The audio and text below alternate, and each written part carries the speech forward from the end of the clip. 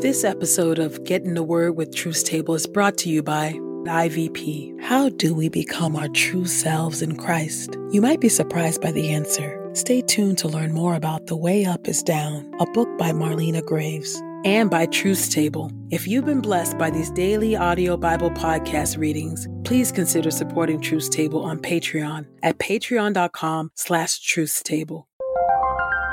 This is IVP.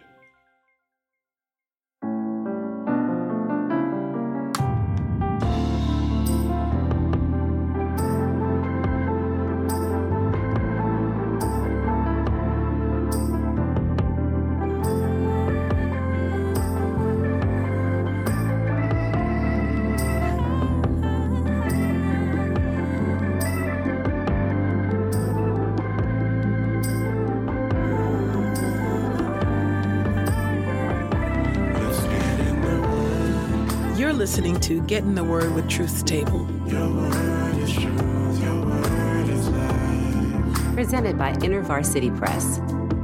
Your word is truth, your word is life. The daily audio Bible podcast, read by Dr. Christina Edmondson and Ekemini Uwan. Let's get in the word today. God's got something to say. Let's get in the Word, and may the Word get in us. Open our eyes that we may behold wonderful things in your word. Old Testament reading. Hosea chapter 6 through Hosea chapter 9. Hosea chapter 6, beginning at verse 1.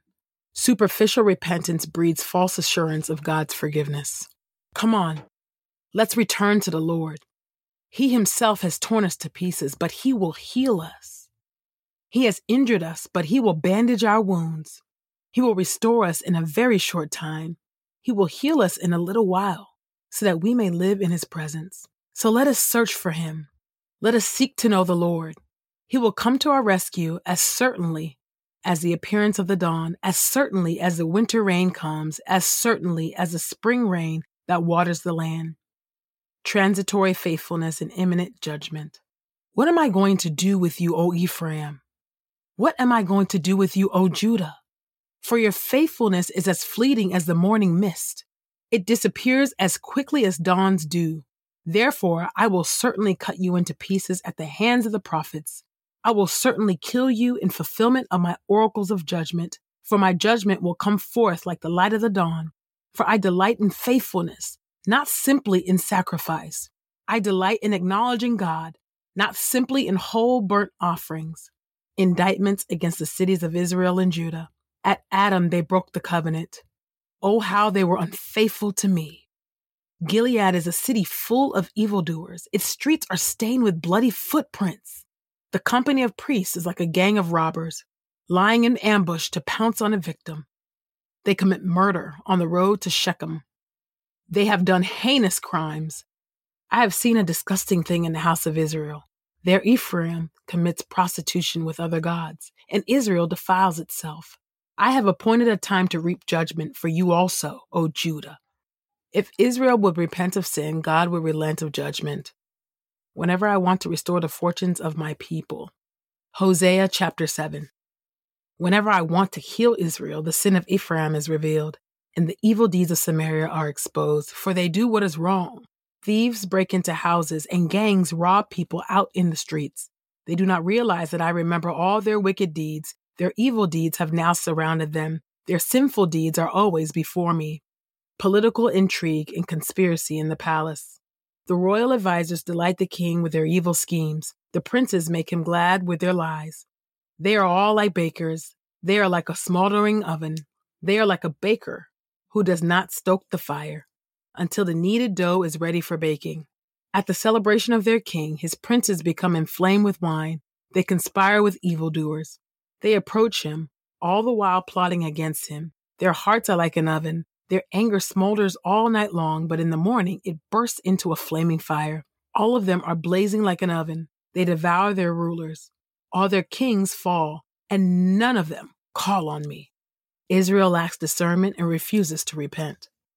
Ephraim has mixed itself like flour among the nations. Ephraim is like a ruined cake of bread that is scorched on one side. Foreigners are consuming what his strenuous labor produced, but he does not recognize it. His head is filled with gray hair, but he does not realize it. Arrogance of Israel testifies against him, yet they refuse to return to the Lord their God. In spite of all this, they refuse to seek him. Israel turns to Assyria and Egypt for help. Ephraim has been like a dove, easily deceived and lacking discernment. They called to Egypt for help. They turn to Assyria for protection. I will throw my bird net over them while they are flying. I will bring them down like birds in the sky. I will discipline them when I hear them flocking together. Israel has turned away from the Lord. Woe to them, for they have fled from me. Destruction to them, for they have rebelled against me. I want to deliver them, but they have lied to me. They do not pray to me, but howl in distress on their beds. They slash themselves for grain and new wine, but turn away from me. Although I trained and strengthened them, they plot evil against me. They turn to Baal. They are like an unreliable bow. Their leaders will fall by the sword because their prayers to Baal have made me angry. So people will disdain them in the land of Egypt. Hosea chapter 8. God will raise up the Assyrians to attack Israel. Sound the alarm. An eagle looms over the temple of the Lord, for they have broken their covenant with me and have rebelled against my law. Israel cries out to me, "My God, we acknowledge you." But Israel has rejected what is morally good, so an enemy will pursue him. The political and cultic sin of Israel. They enthroned kings without my consent. They appointed princes without my approval. They made idols out of their silver and gold, but they will be destroyed. O Samaria, he has rejected your calf idol. My anger burns against them. They will not survive much longer without being punished, even though they are Israelites. That idol was made by a workman. It is not God. The calf idol of Samaria will be broken to bits. The fertility cultists will become infertile. They sow the wind, and so they will reap the whirlwind. The stalk does not have any standing grain. It will not produce any flour. Even if it were to yield grain, foreigners would swallow it all up. Israel will be swallowed up among the nations. They will be like a worthless piece of pottery. Israel's hired lovers. They have gone up to Assyria like a wild donkey that wanders off. Ephraim has hired prostitutes as lovers, even though they have hired lovers among the nations. I will soon gather them together for judgment. Then they will begin to waste away under the oppression of a mighty king. Sacrifices ineffective without moral obedience. Although Ephraim has built many altars for sin offerings, these have become altars for sinning. I spelled out my law for him in great detail, but they regard it as something totally unknown to them. They offer up sacrificial gifts to me and eat the meat, but the Lord does not accept their sacrifices. Soon he will remember their wrongdoing. He will punish their sins, and they will return to Egypt. Israel has forgotten his maker and built royal palaces, and Judah has built many fortified cities, but I will send fire on their cities. It will consume their royal citadels. Hosea chapter 9. Fertility cult festivals have intoxicated Israel. O Israel, do not rejoice jubilantly like the nations, for you are unfaithful to your God. You love to receive a prostitute's wages on all the floors where you thresh your grain. Threshing floors and wine vats will not feed the people, and new wine only deceives them. Assyrian exile will reverse the Egyptian exodus. They will not remain in the Lord's land. Ephraim will return to Egypt. They will eat ritually unclean food in Assyria. They will not pour out drink offerings of wine to the Lord. They will not please him with their sacrifices. Their sacrifices will be like bread eaten while in mourning. All those who eat them will make themselves ritually unclean, for their bread will be only to satisfy their appetite. It will not come into the temple of the Lord. So what will you do on the festival day? On the festival days of the Lord? No escape for the Israelites this time. Look, even if they flee from the destruction, Egypt will take hold of them, and Memphis will bury them.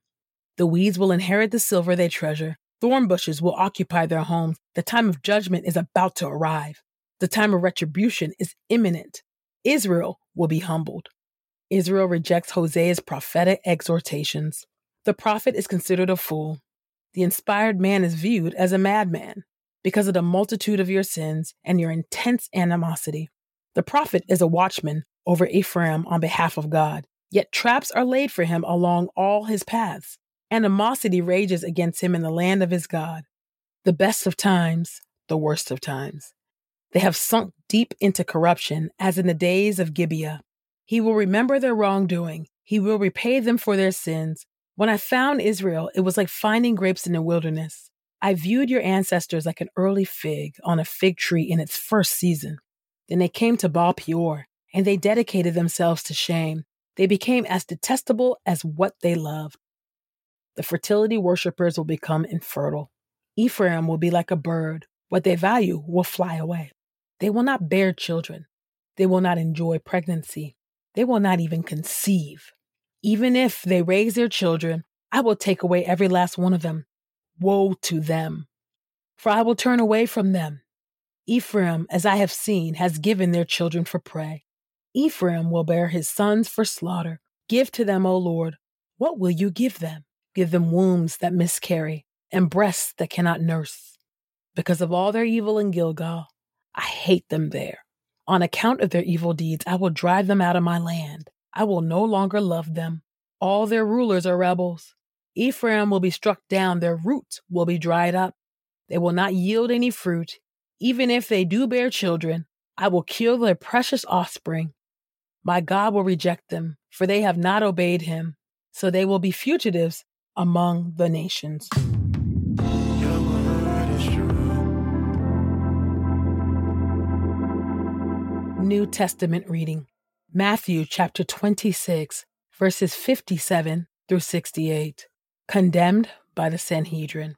Now the ones who had arrested Jesus led him to Caiaphas the high priest, in whose house the experts in the law and the elders had gathered. But Peter was following him from a distance all the way to the high priest's courtyard. After going in, he sat with the guards to see the outcome. The chief priests and the whole Sanhedrin were trying to find false testimony against Jesus so that they could put him to death. But they did not find anything, though many false witnesses came forward. Finally, 2 came forward and declared, "This man said, I am able to destroy the temple of God and rebuild it in 3 days." So the high priest stood up and said to him, "Have you no answer? What is this that they are testifying against you?" But Jesus was silent. The high priest said to him, "I charge you under oath by the living God. Tell us if you are the Christ, the Son of God." Jesus said to him, "You have said it yourself, but I tell you, from now on, you will see the Son of Man sitting at the right hand of the power and coming on the clouds of heaven." Then the high priest tore his clothes and declared, "He has blasphemed. Why do we still need witnesses? Now you have heard the blasphemy. What is your verdict?" They answered, "He is guilty and deserves death." Then they spat in his face and struck him with their fists. And some slapped him, saying, "Prophesy for us, you Christ. Who hit you?" Mark chapter 14, verses 53 through 65. Condemned by the Sanhedrin. Then they led Jesus to the high priest, and all the chief priests and elders and experts in the law came together. And Peter had followed him from a distance, up to the high priest's courtyard. He was sitting with the guards and warming himself by the fire. The chief priests and the whole Sanhedrin were looking for evidence against Jesus so that they could put him to death. But they did not find anything. Many gave false testimony against him, but their testimony did not agree. Some stood up and gave this false testimony against him. "We heard him say, 'I will destroy this temple made with hands, and in 3 days build another not made with hands.'" Yet even on this point, their testimony did not agree. Then the high priest stood up before them and asked Jesus, "Have you no answer? What is this that they are testifying against you?" But he was silent and did not answer. Again, the high priest questioned him, "Are you the Christ, the Son of the Blessed One?" "I am," said Jesus, "and you will see the Son of Man sitting at the right hand of the power and coming with the clouds of heaven." Then the high priest tore his clothes and said, "Why do we still need witnesses? You have heard the blasphemy. What is your verdict?" They all condemned him as deserving death. Then some began to spit on him and to blindfold him and to strike him with their fists, saying, "Prophesy." The guards also took him and beat him.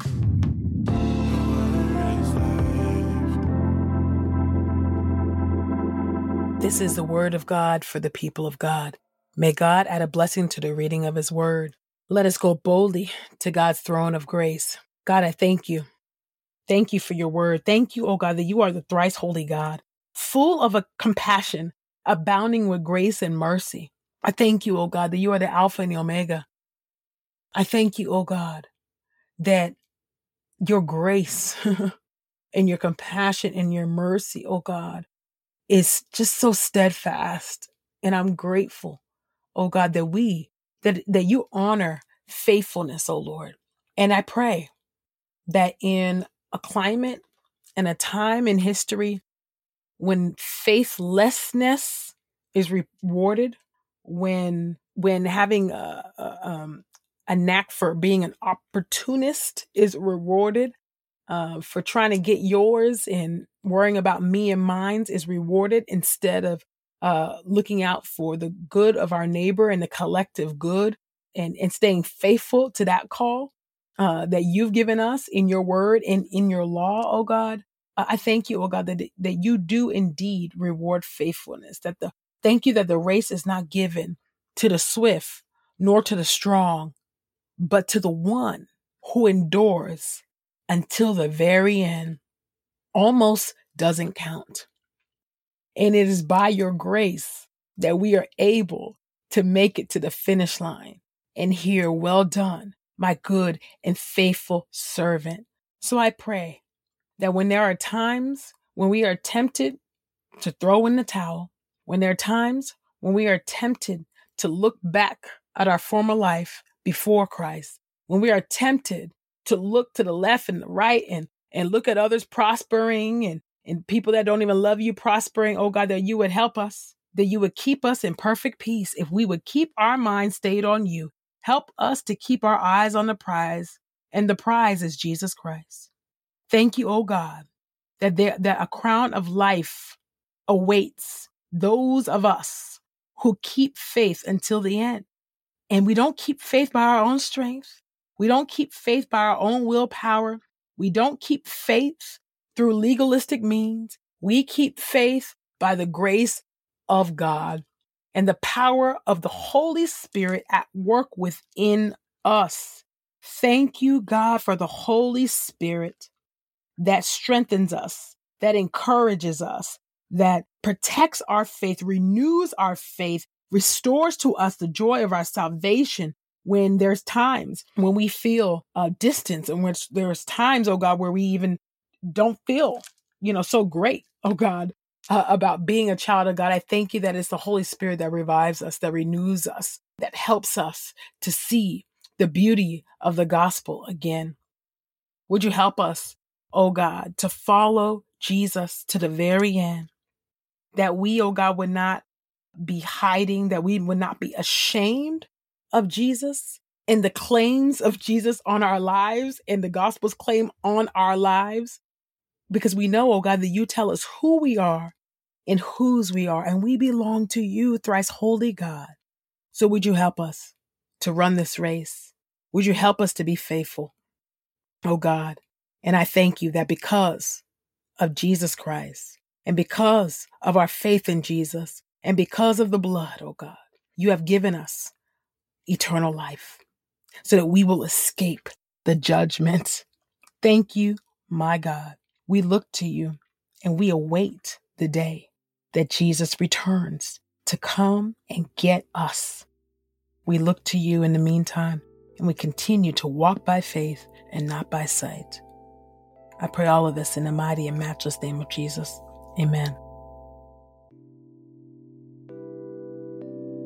From Marlena Graves, Formation and Justice Always Intertwine on the Path to a Balanced Life of Both Action and Contemplation. In the pages of her book, The Way Up is Down, Marlena describes the process of emptying herself that allows her to move upward toward God and become the true self that God calls her to. Drawing on the rich traditions of Eastern and Western Christian saints, she shares stories and insights that have enlivened her transformation. If you long for more of God, The Way Up is Down offers a time-honored path to a deeper life. Learn to become yourself by forgetting yourself. As a listener of this podcast, you can get 30% off plus free U.S. shipping when you use the promo code THEWORD. That's code THEWORD at ivpress.com. We pray this time of Getting the Word with Truth Table has encouraged us all to not only be hearers of God's Word, but doers. Share your reflections on these scriptures with us on Twitter and Instagram using the hashtag #GetInTheWord and hashtag #TruthsTable.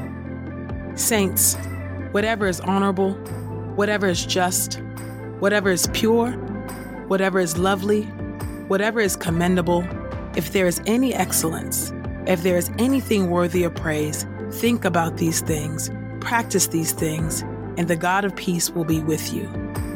Go with God. Get in the Word with Truth Table is a production of InterVarsity Press. For 75 years, IVP has created and published resources that deepen lives for Christ to engage the university, church, and the world. Visit ivpress.com for more information. Our Bible reading plan is from BibleStudyTogether.com, and the Bible version is the new English translation used by permission. Sound engineering is from Podastery Studios, and our executive producer is Helen Lee. God's got something